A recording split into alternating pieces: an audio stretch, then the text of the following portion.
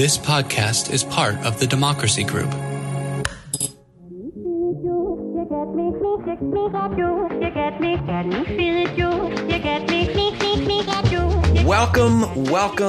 Welcome. We are talking politics and religion without killing each other. I am your host, Corey Nathan, and I really am grateful to have a place to talk about this stuff, to talk about big ideas, to talk about important stuff, important ideas, all these big things, faith, politics. It really matters in our culture. It's about how we live well together. These are the conversations that we're having. It is an honor for TPNR, our program, to be a part of the Democracy Group, a network of podcasts that examines what's broken in our democracy and how we can work together to fix it. And before we start, I have a huge favor to ask. You know, follow, subscribe, depending on what your app asks you to do. But if you haven't given us a rating, if you have, I would hope it's 5 stars if we've earned it, of course.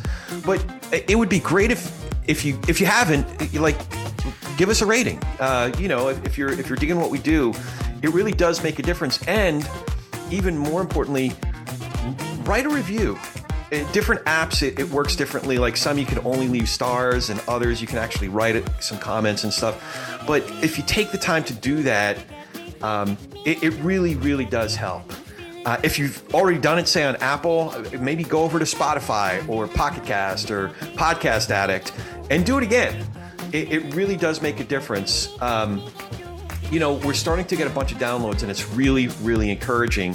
But the one thing we need is to get more reviews, and that's the way we get ranked and noticed by the big apps like Apple, Spotify, and others.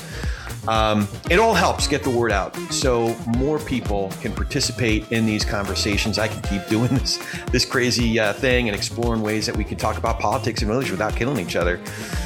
And it's conversations like the one we're having today with Dr. Russell Moore.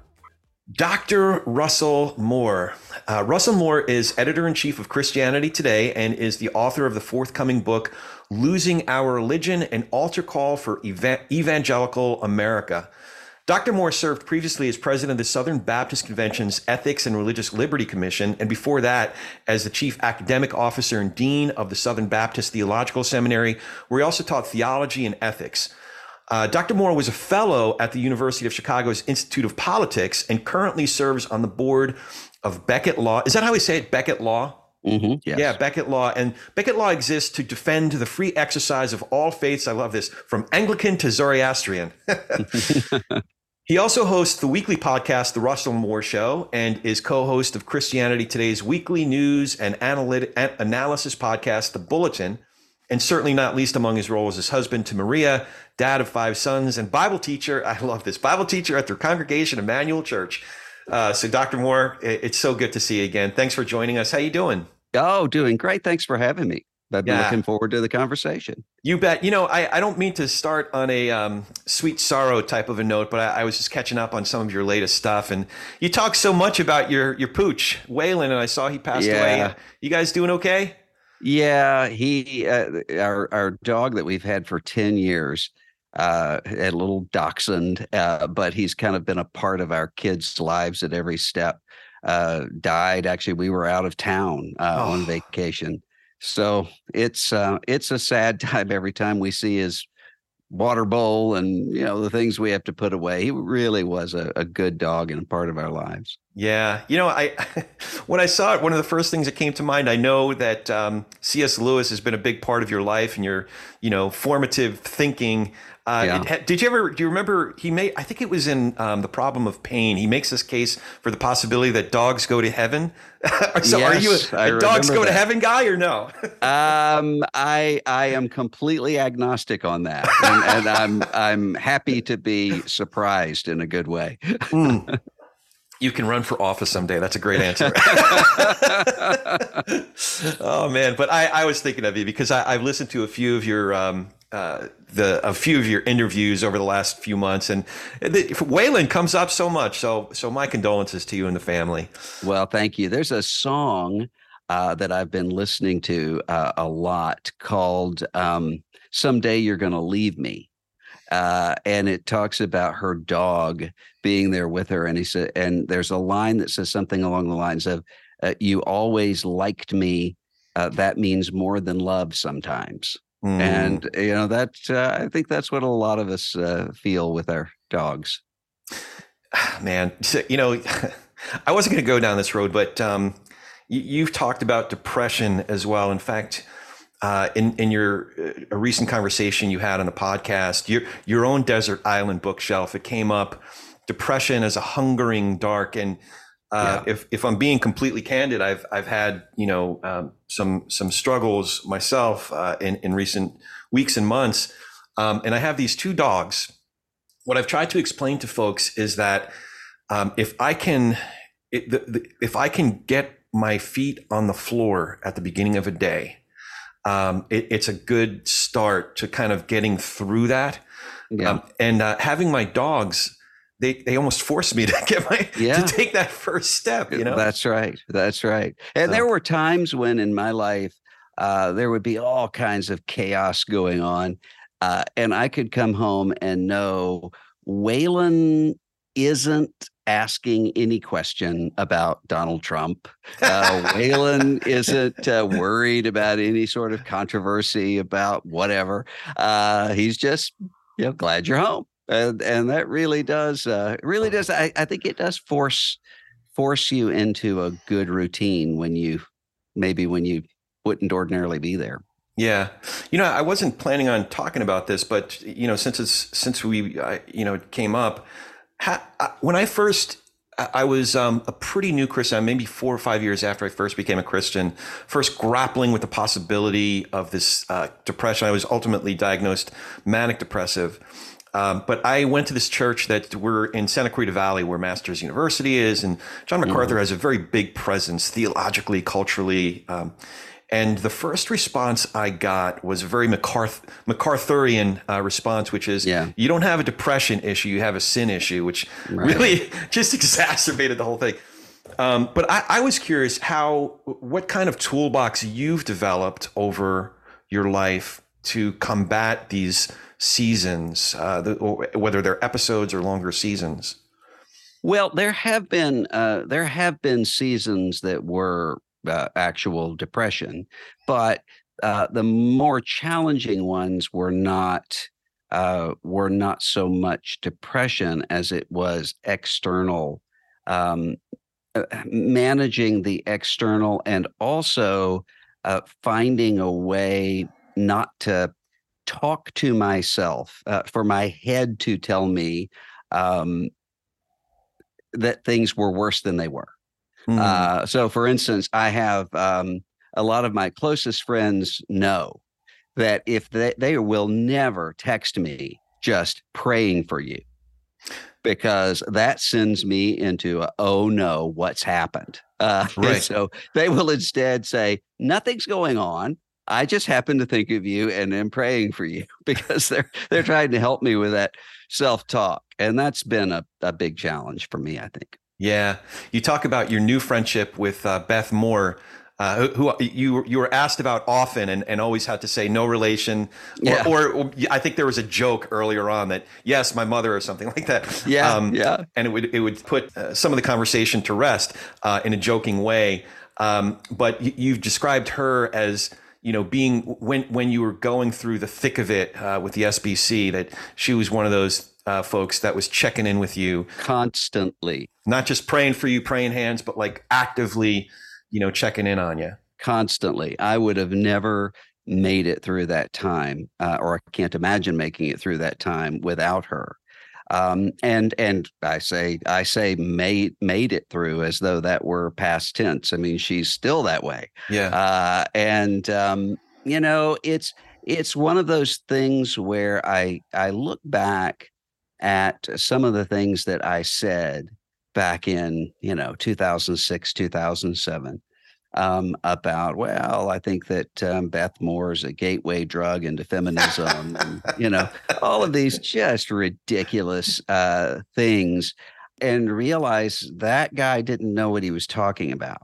And I think I had this idea, and I think sometimes people do when they see people who are public figures.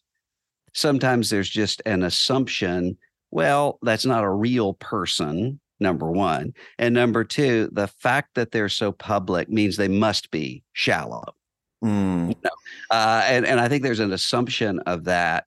And that was one of the things that I came to see pretty early on in some of the tumult, is that it's not just that Beth Moore was there. It's Beth Moore is really, really brilliant and Mm. biblically and theologically grounded. Yeah, it's you've mentioned a few times when you look at something that you said earlier. In fact, I think it was pretty early in the book you were mentioning.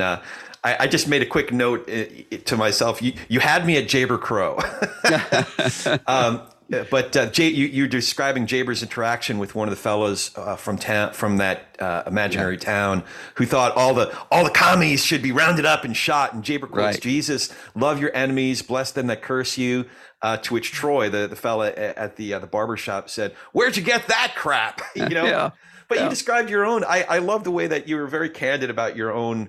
You initially thought it was too on the nose or hyperbolic when you first read it 20 years ago, but you don't now. Yeah.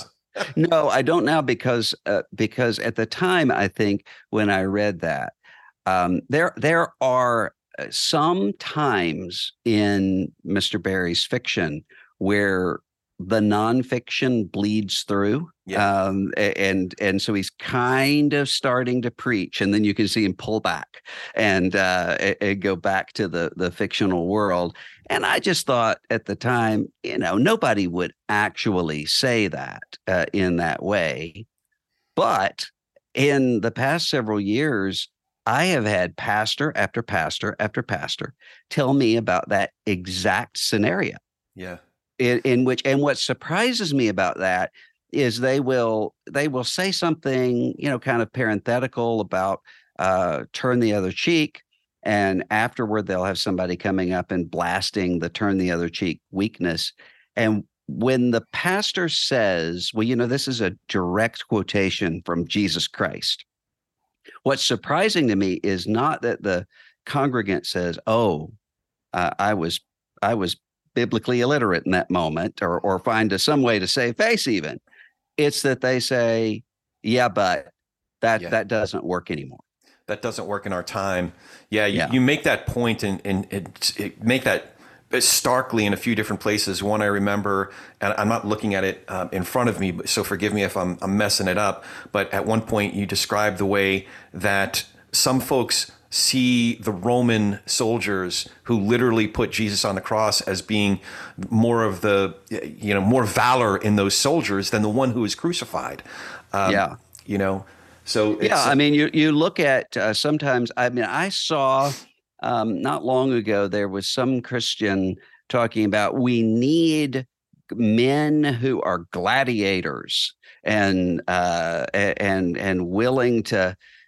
And I stopped and said, gladiators is, there are some things where you can say, I think that Jesus would be opposed to this.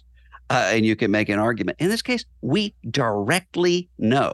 I mean, Jesus told us the Roman way is not the way directly.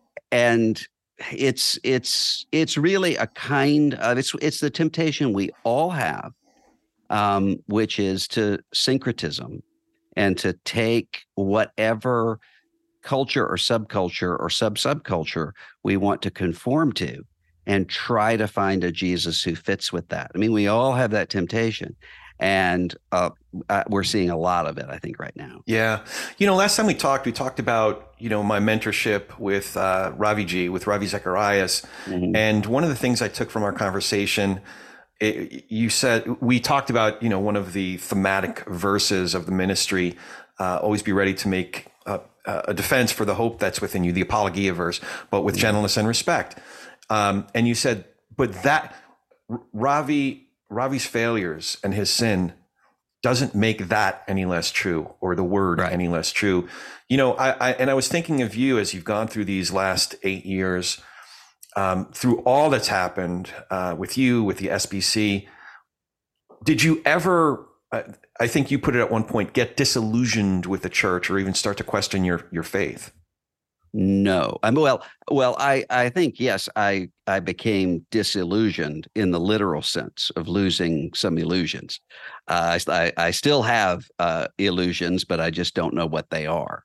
But I was disillusioned with some things that really were illusory. But um, I never came to the point of walking away from the faith or from Jesus or from the church. I mean, that never happened. And the reason it didn't happen is because I had already gone through that as a teenager on a small scale.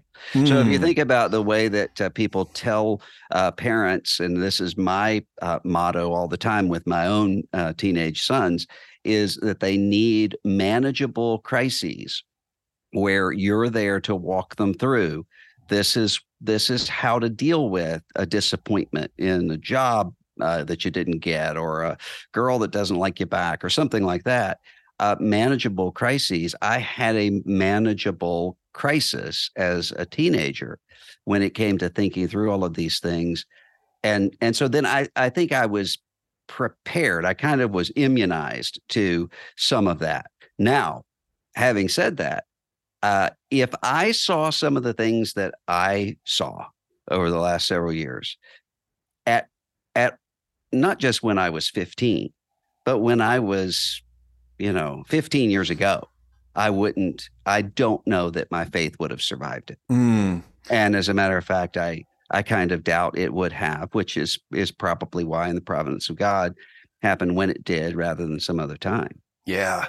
I think you deal with that at the conclusion of the book, and you deal with it pretty bluntly.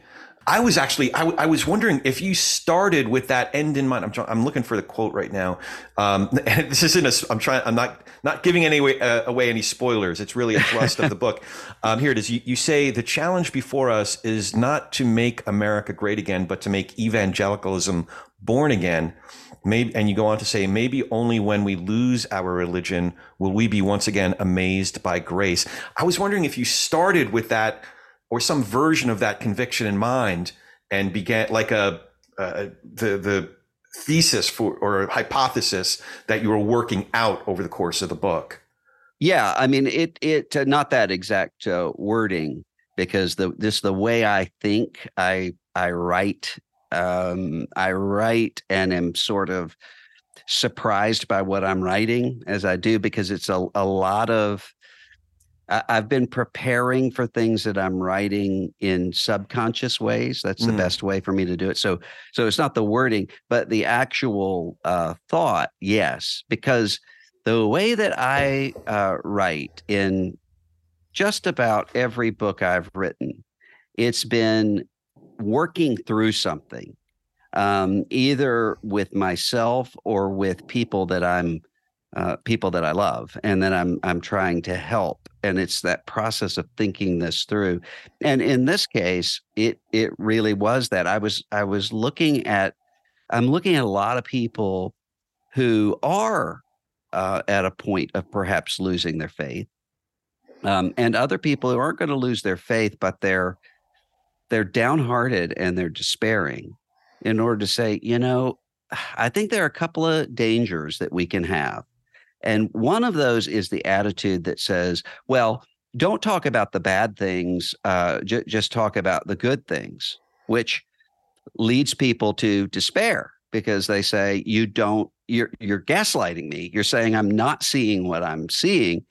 And then the other danger is to say, well, I mean, this is the way everything is, just give up. And I've faced both of those temptations. And so it was a way of, it's a way of pointing beyond those two things to something that I think is more biblical.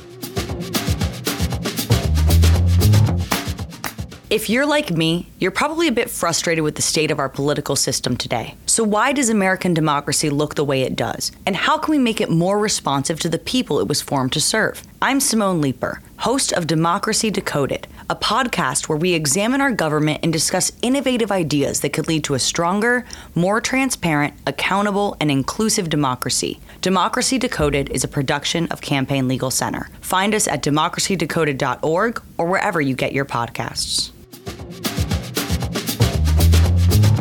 Yeah. So there was another part at the beginning of the conclusion of the book where you said, and I really appreciate how you reckon it's a hard exercise to go through to reckon with that, with your past and how might this have played out. You say much of what you were talking about your childhood church told me wasn't true. Much of what they assumed turned out to be just what I feared, a mixture of Southern honor culture, American patriotism, Republican politics, white racial backlash, and on and on. And this was the kicker. If I don't face that squarely, I cannot be honest with myself or with you, but everything they told me about Jesus was true. I was wondering, do you have a clear, for lack of a better word, I kind of hate it, but for lack of a better word, do you have an avatar when you're writing? Are you writing for a specific person for this book, or does it change from chapter to chapter? I don't have somebody that I'm keeping in mind. I do know that there are some people who write and they have someone that they sort of either someone they know or some sort of fictional person. I'm writing this for Dorothy and Dayton or whatever it is. I don't do that, but I do think that I'm attempting to speak to a particular person and will often say, okay, let me talk about this the way I would if I were sitting down with someone, and not just at the surface level, but really, really having a conversation about these things. That's sort of the way I approach it. And it came up throughout as I was reading the book. It came up often. I want to share with you a little bit. When I was growing up, going to shul with my father and my grandfather, there were often times, depending on the service, that it might be my grandfather. He would poke me and say, "Koi, Shema Kolenu, Shema Kolenu." He thought it was a very important prayer for me in particular to hear. Or my father during the Yom Kippur service, it was always there's a treatment of Ecclesiastes. In that service that he would always poke me and pay attention a little bit more closely. But it's similar to going to church. You're listening to a sermon is so and so should really be hearing this right now. Yeah. And that was my experience reading the book. I was wondering if it's almost a challenge. It's like the people who need to hear this the most. Number one, will they read it? And number two, if they read it, will they digest it in a way? Any other way other than oppositional, Well, it's really not written to people who are in opposition. Although, I mean, some of them will overhear this in all sorts of directions. Yeah. But it's mainly written to the people who are not in opposition, but who are tired and exhausted and maybe despairing, because I think that's the way through. It's not by coming in and saying, okay, let's fix these other people and let's get them where they ought to be. It's instead to say, okay, let's find each other and let's support each other and let's see what new thing God is creating. Yeah, I think that's the way through this. So it's really not written to persuade someone, a Christian nationalist or something like that. Although I hope it does. It's more for the person who is saying, "Wait a minute, my church has become a Christian nationalist place," or I'm dealing with a politicized Thanksgiving table that I don't know what to deal with. That's primarily the person it's written to. Yeah. There's a very subtle form of, I don't know if idolatry, and maybe idolatry is too harsh of a term, but very early on when I became a Christian, I got involved in a couple of ministries, and a good buddy, I got caught up in the thinking of, continuing the ministry. Oh, it's so important. Yeah. There was an incident where one of the leaders of one of the ministries I was involved with got involved in a sticky situation. It was I don't need to go into the details, but it was it wasn't exemplary of leaders as described, as prescribed in First Timothy, and we knew it was sticky. But part of the conversation was, well, what about the ministry? What is this going to do? We have to keep. And my buddy said to me, dude, God can still be God without your, without your ministry. Yeah, it's okay. So that comes up. And I'll tell you, I mean, that we think about that, and I always did, just in terms of the struggle of personal idolatry, as you say. But what I have seen over the past several years is that mentality getting even darker than that in ways that really hurt a lot of people, because you're able to say, well, we see all of these really, really horrible warning signs in whatever ministries there, but the ministry, if we deal with those things, then the ministry is going to collapse. And I mean, I've faced that. I mean, there were so many times over the past several years where I'm trying to think through, okay, I can't really deal with X or Y because we have missionaries who depend on us. Right. But I mean, ultimately, you have to say, well, missionaries depend on the truth, and we can't advance the truth with a lie.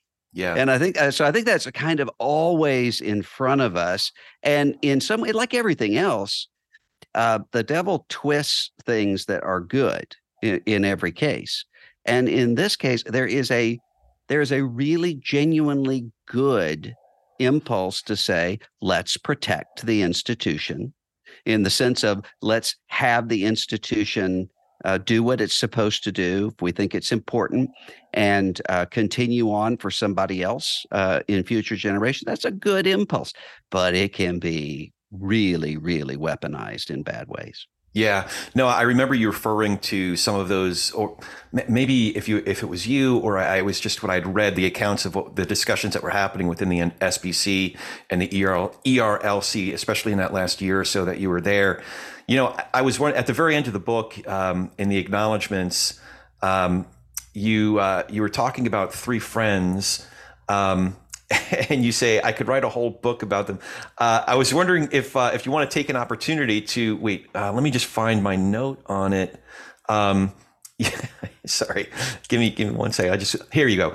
So you mentioned three people from your team at the Ethics and Religious Liberty Commission: Philip Bethencourt, Daniel Patterson, and David Prince. And you say a recounting of their courageous leadership and Christ-like conviction would take up a book of its own. So by way of you beginning work on your next book, I was wondering if you wanted to share a little bit about what would be in that book. Well, David Prince was the chairman of my board and is a courageous pastor in Kentucky that I've known and loved for over 25 years. Daniel Patterson and Philip Bethencourt were my executive vice president and chief of staff, and then later Daniel was also executive vice president. And they started with me as interns at Southern Seminary, and it was one of those things where I kind of had a gut intuition. These are not just really talented and gifted people, but these are centered people as well. They really have grounding and conviction, and at every stage that proved to be not just true, but truer than I thought. And they really, I would not have made it through all of that mess if it weren't for those two. And I say that I wouldn't have made it through the good times if it weren't for those three, actually. Yeah. On the other side of that, in terms of pleasant surprises, I would imagine that since you were you were flashing early warning signals about Donald Trump. So this is now 8 years ago. Right. Put it in context. I was just realizing this the other day. Put it in context. 8 years is as long as the Beatles were playing together. And, Yeah. That's a long time. But I would imagine that you've been in rooms with folks and even made friends with people that you never would have imagined. Oh, completely. Completely. So can you share examples of that and what the circumstances were and what surprised you the most? Well, I think that what's happening right now is that there's this upending of all of the old sorts of coalitions and alliances, and those things are just blowing up. But there are new things that are configuring, and they're awkward because a lot of times what we want to do is to deal with the old problems instead of the new problems and not aware. And so in my case, that's true both in the Christian space and in the larger space, where there have been people that I previously would have thought, this is somebody who has courage, conviction, is going to stand by what he or she thinks is right, no matter what. And that turned out not to be true. And then there have been other people that I would have never dreamed would have put themselves on the line the way that they did with some of these things. And I think that sometimes when you've been through the same thing together, there's something really wonderful about being with somebody that gets it. And there's an unspoken, you don't even have to go through it. And I've found a lot of people like that. And I've also found, one of my dearest friends is a very secular, progressive guy who will often have the same sorts of frustrations on the left with his crazies as I would on the right with mine. And we could have the same sort of, and can have the same sort of venting conversations to one another, because even though they're completely different worlds, they're actually not. I mean, the same things replicate themselves in various sorts of ways. Yeah, one of my favorite sets of conversations I've had, not just in the last few weeks or months, but in the entire time I've been doing this thing, is getting Pete Wehner and John Rauch together. Oh yeah, John is Pete, of course, is a very close friend of mine, and John has become a close friend. We get together, a group of us get together every Thursday, and John and I were in Utah at Brigham Young University talking about religious liberty together a few weeks ago. And, John is somebody who is a liberal gay atheist who has no connection to evangelical Christianity at all, but who has this deep respect and curiosity that if we had more of that, we would see a completely different country. Yeah, he was talking about Tim Keller as restoring his faith in the possibility of faith. So very rich conversations across, and it was the way that Yuval Levin talked about, the way Tim Keller would have conversations with people as if it was a low fence, that you're speaking to a neighbor.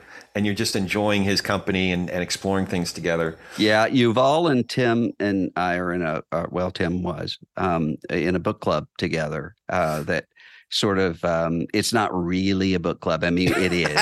we talk about the books, but that's really an excuse just to get together and to talk about even, deeper things than just the book, whatever book we're looking at. But Tim would always talk about how striking he found it that Yuval, Jewish, would be on there. We'd be talking about all sorts of Christian things, and Yuval has such a sense of himself and such a charity that there's never a sense of, oh, wait a minute, I'm not included here.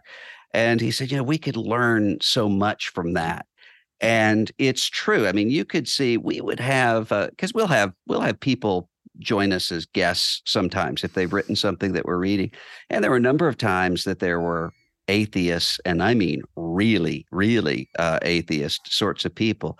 And watching the way that Tim would talk to those people was just incredible, because it wasn't just that he was kind and charitable, although he was, and it wasn't just that he knew as much or more than the person he was talking to about the subject.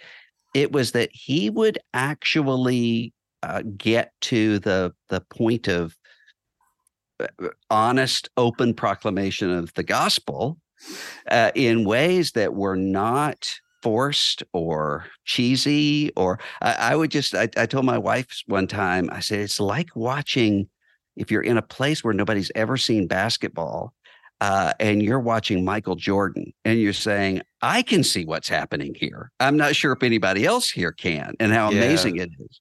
And that's, that's the sort of thing we need. Yeah. Yeah. I was telling Pete that, boy, I sure would love to be in that book club, but the Groucho Marx, principle kicks in. Any club that would have the likes of me as a member, I become very, very suspicious of.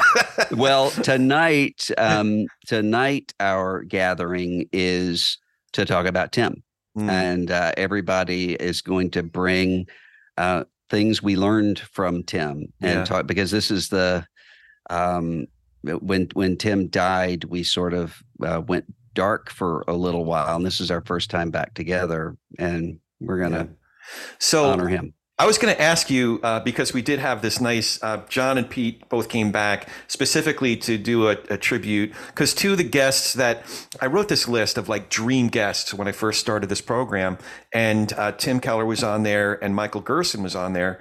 So Tim and Pete, John and Pete had such a gift. They came back specifically just to do a tribute to Tim Keller and Michael Gerson.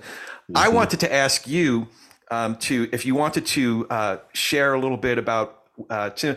Were you friends with Michael Gerson as well? Yes, and Mike was part of our book club too. We lost two this year. But I wanted to ask you in a very specific way that I suspect Tim would appreciate. Maybe share your thoughts about Tim and Mike Gerson, but specifically in such a way that Pete had it all wrong. Well, I don't think Pete did have it. Does have it wrong. I'm kidding about that. But yeah. But is there? Would you share your thoughts? We've already been talking about Tim Keller, but I'd love for you to share your experience with those two fellas and what they meant to you. Well, they were very different from each other in all sorts of ways. Mike Gerson was a very earnest sort of person, and when you first met him, you might think he's really serious, and he was serious in the sense of gravity, but he wasn't.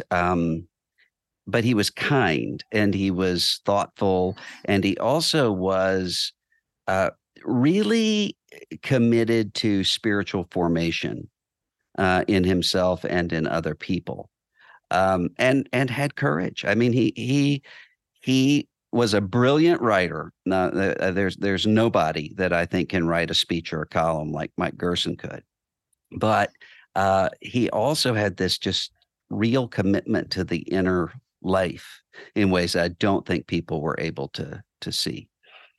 Maybe, unless they were close in. And with Tim Keller, I mean, this is somebody who had such confidence in the truth of the crucifixion and resurrection of Jesus Christ that it transformed everything about the way that he related to people, about the way he led. The reason why he wasn't just another typical megachurch evangelical celebrity figure or whatever, it changed everything. And it gave him this sense of, I was in a room one time where somebody was attacking, kind of very, very harshly criticizing Tim and me. And I could just feel my adrenaline going up and whatever. And I looked over at Tim, and he literally shrugged. And I mean, because it was something where he was able to say, okay, I really do believe this, and I'm really confident of where I stand before judgment seat. So it doesn't bother me if somebody else thinks that that's awful, you know? Right. That's something I would like to emulate more. And it always surprised me thinking that it might require a more liberal theology and even a liberal set of political positions to do what he was able to do, specifically in New York, and some of his other functions. And yet, dude was a serious Calvinist, wasn't he? Yeah, and that's why he was effective. One of the reasons why he was effective in New York, because he was a genuinely Orthodox, small o Orthodox Christian, and a confessional Christian. And so I think what Tim conveyed to people is, I'm not afraid of you. You're not my ultimate audience, which gives me the freedom to be able to speak to you honestly. And I think that there were a lot of people in New York who saw in Tim, even if they completely disagreed with him, they were able to say, okay, well, I know he's not selling me something. He really is telling me what he believes. And I think that was the part of the uniqueness of Tim Keller. Yeah. To go back to Mike Gerson just for a quick second, I would often read his columns in tandem with an E.J. Dionne column just to see two different perspectives. And I thought what they both did so well was they would articulate the position of the person that they were arguing against so well and so faithfully. And it made their own arguments for whatever position they were right or subject that they were writing about that much more pointed, that much more penetrating and persuasive, you know? Yeah. And Mike would do that not only with his own writing, but with other people. I mean, he knew how to play devil's advocate in a way that what he was trying to do is to get somebody to really honestly portray another position, not just caricature it and engage with it. And it made whoever he was talking to or helping better. Even if he didn't agree with what they were arguing, their arguments were better. Yeah. American democracy has reached a moment of existential uncertainty, with problems bigger than any one administration or headline. My name is James Wallner, and I host the podcast Politics in Question with Lee Drutman and Julia Azari. On our show, we discuss how our political institutions are failing us, and we consider different ideas for fixing them. If you like this episode, you might enjoy Politics in Question. You can find that episode and the rest of our show on Spotify, Apple, Stitcher, and at our website, politicsinquestion.com. Yeah. So speaking of arguments, I do want to get back to the book just before we start to wrap up. In the chapter "Losing Our Identity," this is one of the most bold statements in my, as I was reading it. You said Christian nationalism cannot turn back secularism because it is just another form of it. In fact, it is an even more virulent form of secularism because it pronounces as Christian what cannot stand before you mention the judgment seat of Christ. Christian nationalism cannot save the world. It cannot even save you. So that's a pretty bold statement. Well, it's along with a lot of other things, something that would have been obvious in previous times, because what Christian nationalism is doing is saying external conformity is what is Christian. Yeah. If you can get a society to be Christianized, then you have done it, and that is exactly the problem with the old Protestant modernism. It's exactly the problem with the old state church Christendom.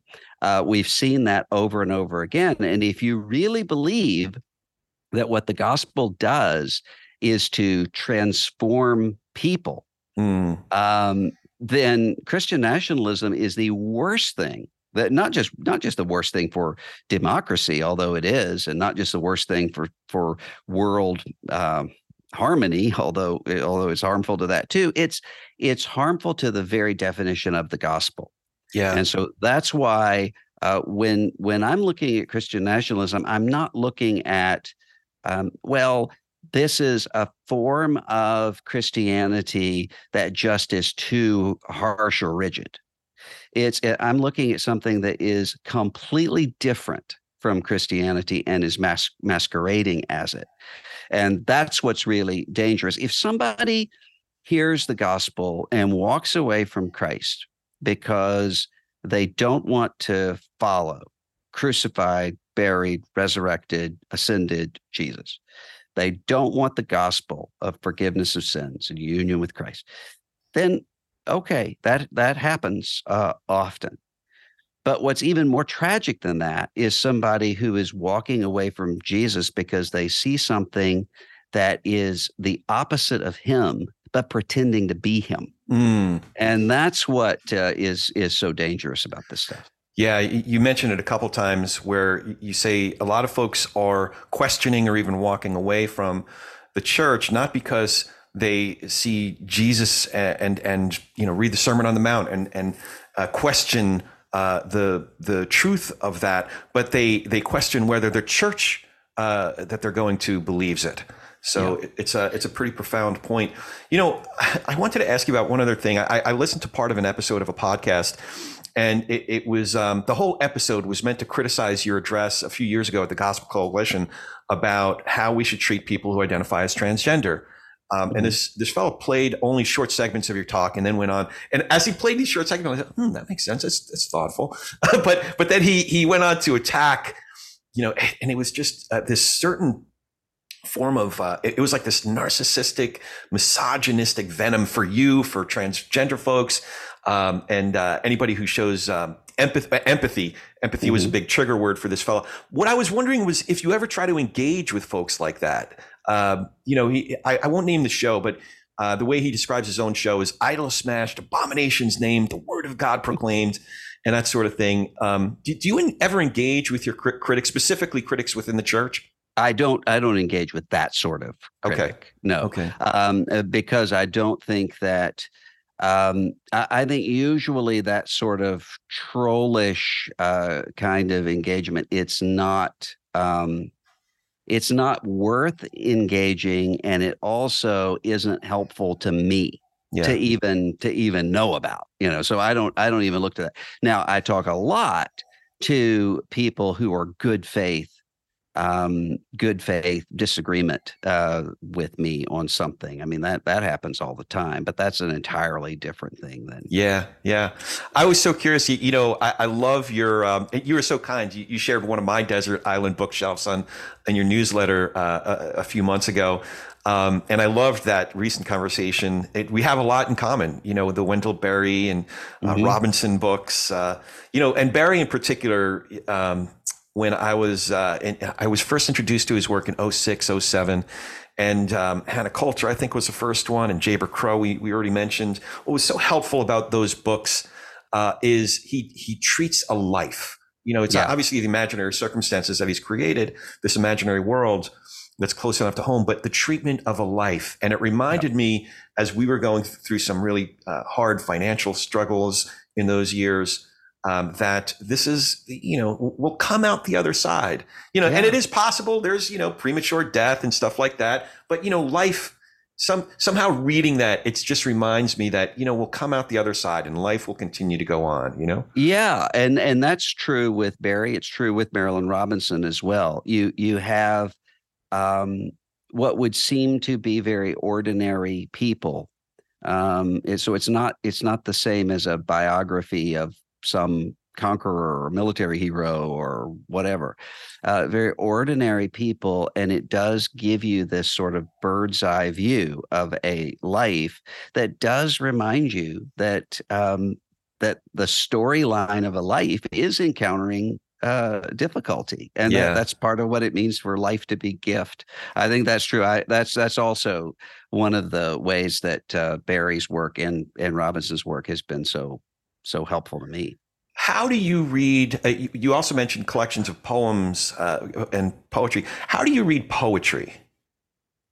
How do I read it? Yeah, yeah. Is there a certain way that you read it that it's able to, what's the word that you've used? Inhabit, inhabit those imaginary worlds, or inhabit the stories, inhabit the imagery. Is there a certain way that you read it to inhabit that work? Oh, no, because I know people who are experts enough that they're able to have a kind of template. This is how I'm engaging with the poem. I don't have that. I read what I like.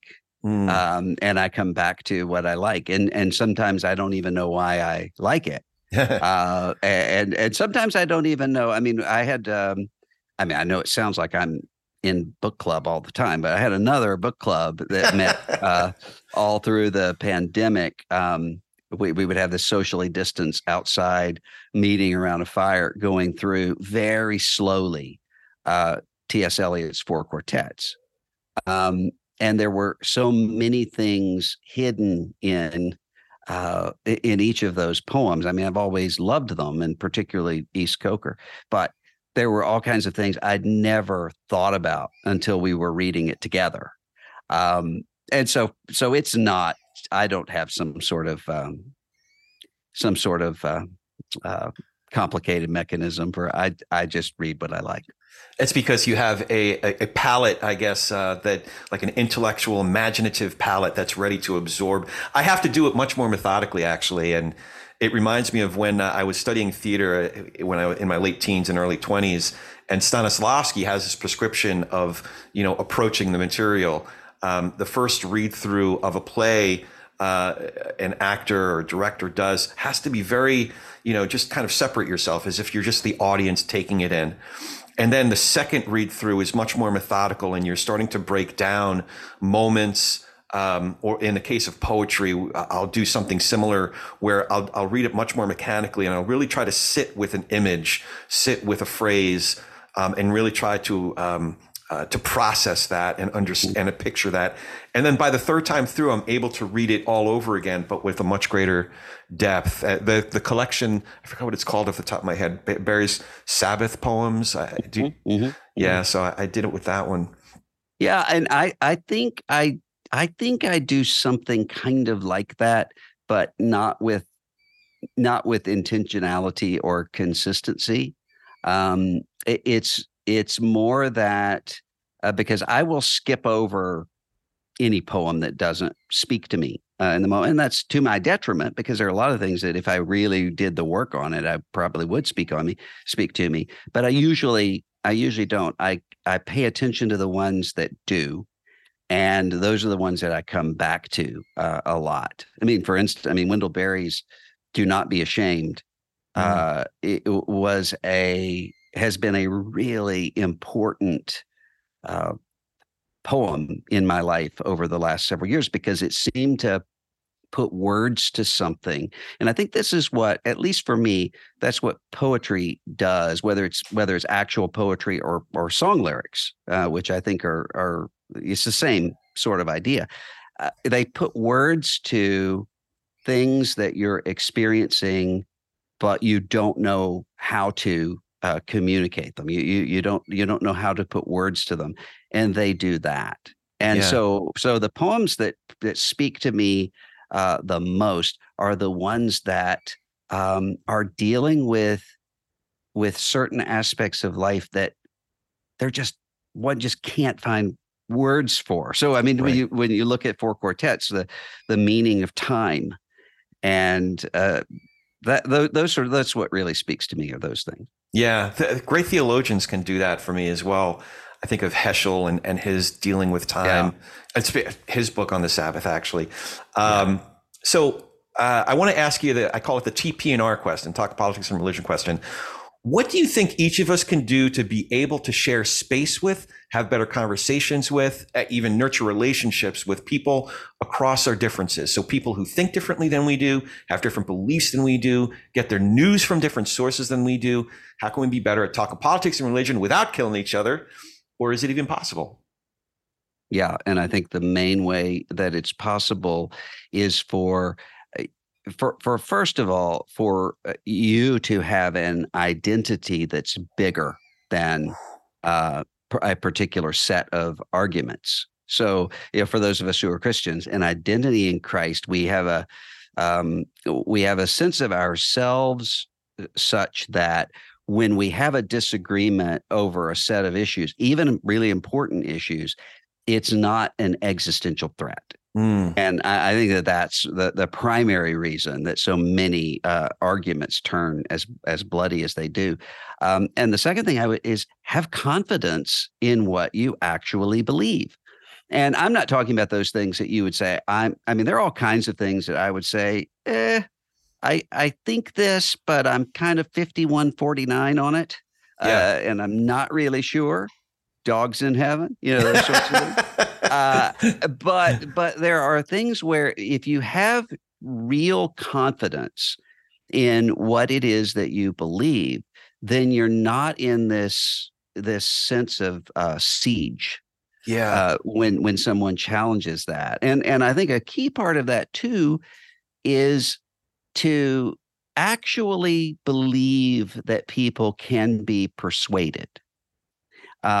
Which doesn't mean, we'll double down on trying to persuade them. If you know that people can be persuaded and that minds can change, including your own, it humanizes the conversation in a way that doesn't happen if what you're doing is separating people out into good guys and bad guys. I mean, a Christian view of the world says that everybody's both hero and villain. Right. Everybody's created in the image of God. Everybody's fallen. And so if we know that, then we don't have to have this sense of, I'm on the side of the people who are all good, and they're on the side of the people who are all evil, whoever they are, because then you ultimately start to see that your side is not all good. And sometimes you see that their side is not all evil, and that can throw people. Well, then I don't even know who I am anymore. Right. Yeah. There's a few things in there that really resonate. One is the possibility that folks can be persuaded, even oneself, leaving open that possibility that I can be persuaded. Monica Guzman, they just had this great conference in Gettysburg for the Braver Angels, and Mani's, her book was, I never thought of it that way. Leaving open the possibility that you'll have these intuit moments. I never thought of it that way. Because I think folks are more ready to be persuaded if they think that they can persuade you on some things. But I think the other side of that, though, and I've kind of realized this recently, is that, I have to recognize when I'm in a conversation that's not really a conversation that's defined by we're inquisitive and we're curious, as much as interrogation to the point where we can then classify this person and then characterize or mischaracterize them in order to demonize them. So just kind of the separating the wheat from the chaff in that way is a good. Yeah, and that's kind of why it goes back to the question you asked earlier about some podcast or what have you. I don't ever do, and I get invited to do these things where I want you to debate so-and-so, about whatever. I mean, about atheism or about whatever. I don't ever do that. And the reason for it is because A, I'm not very good at it. Yeah. Because B, I don't think it's very productive. I think that sort of thing usually does end up in we're grappling to see who's best and who's smartest here. For me, if I have an understanding of the way I actually change my mind, in every time that I've ever changed my mind, it has never been because I'm at the end of a 30-minute argument and I surrender. Yeah. It's usually this longer process, and usually both in my own life and with a lot of people that I've seen and known, the closer I get to being persuaded of something, the harder I'm going to kick against it. for a while. And so you have that understanding with other people so that you say, I'm not going to give up on you. And I'm also going to realize that you're a complicated person and you're not just whatever your views are. Yeah. Neither am I. Yeah. And that I think often leads to, once people can actually say, okay, I don't have to be the representative of my group or my viewpoint. I can sit down and actually talk human being to human being. That's where I think the really productive change happens. Oh, yeah. Yeah. Some of my favorite conversations I've had in recent months has been with folks, pals, acquaintances that are still, big MAGA guys. But, it was a longer conversation, and a lot of the conversation was about them and their life and how they, what happened in their life to arrive at some of the positions that they have. And you're right. It's like this guy can't be boiled down to, his gun rack and a bumper sticker that says, "Let's go, Brandon." He's an interesting, at the end of the day, I might disagree with a bunch of things, but interesting guy with an interesting life story. And we came to enjoy each other's, strange as it may seem, I came to enjoy hanging out with them for a bit. So, yeah. Starting to wrap up here. Any questions for me? I'm really interested. You alluded to it earlier about depression and the situation that you went through with the MacArthurite kind of counsel. I wonder what has been most helpful for you? Boy, it's been a 15, 16 year journey. And I developed a toolkit early on. I did try pharmaceuticals, and I just didn't. I had a lot of side effects, but not the desired ones. So over the course of about a year to 18 months, I weaned off of the pills, and I did develop several habits. One was I would start. This might sound corny to some folks, especially folks that listen that aren't particularly religious. I would start with scripture. I would start my day reading a little, whether it's a chapter or a couple of chapters, and whether I was even absorbing it in the morning or not, it was kind of like, okay, get the word in. It's like you get up and you have some tea or you have breakfast or whatever. I started with some of the word. I also, in addition to that, would have. I'm not a traditional prayer, like get on my knees next to my bed and pray. I was never good at that. Maybe it's because I grew up Jewish and we always had structured prayers. So I'm like, what's the prayer? But what I did do was I developed a writing habit. So I have a couple of like rules or structures.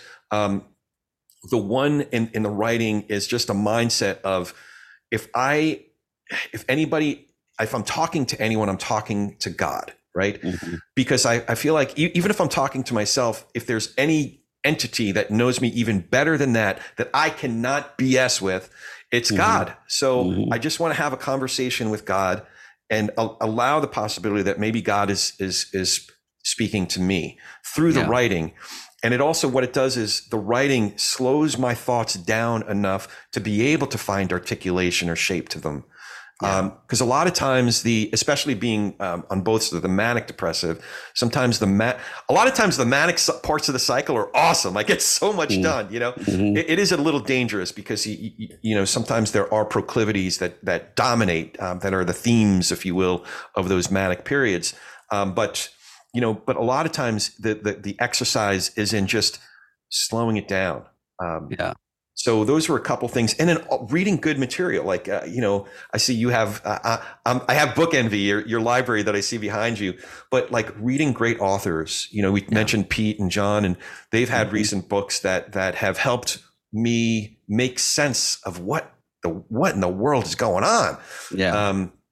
As well as poetry or good fiction. You mentioned Dostoevsky on your bookshelf. Just that section.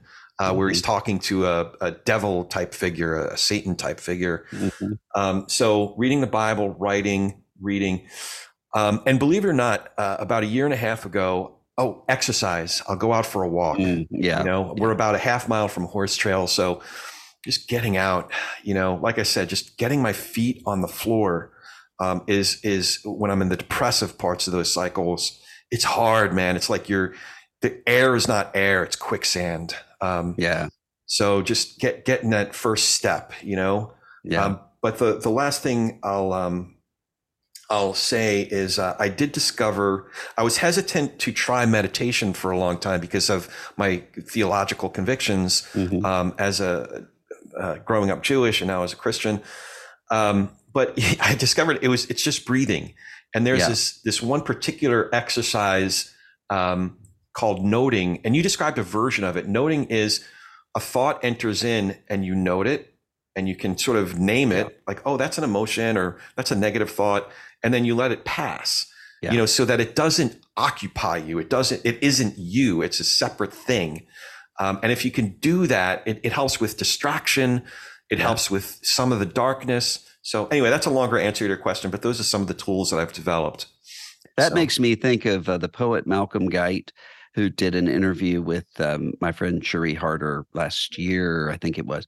I think this is where he said this. He was talking about a time when he found it very difficult to pray. And all he wanted to do was read poetry.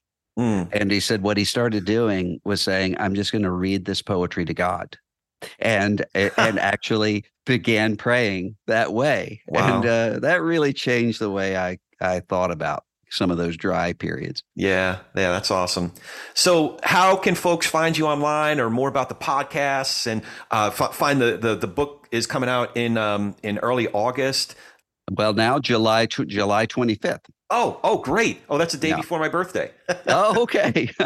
So we'll release this episode that week. I'll hold on to it. I'm sure you'll have a lot of interviews coming out at that point. But so how can folks find you and all the great work that you're doing? Well, there's the Russell Moore Show. They can listen to the podcast or the Bulletin. Mike Cosper and Nicole Martin and I do every Friday. That's talking about things that are going on in the news at the moment.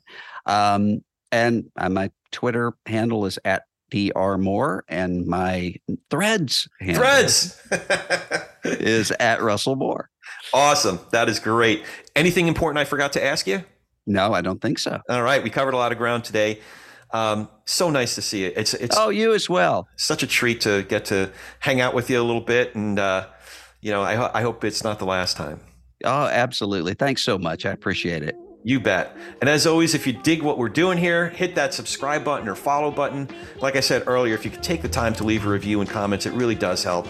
And give me a shout online. I am @Corey S. Nathan on all the socials, even Threads. That's Corey with an E and S as in Sam @Corey S. Nathan. Now go talk some politics and religion. And Dr. Moore will appreciate this with gentleness and respect. And have a great week.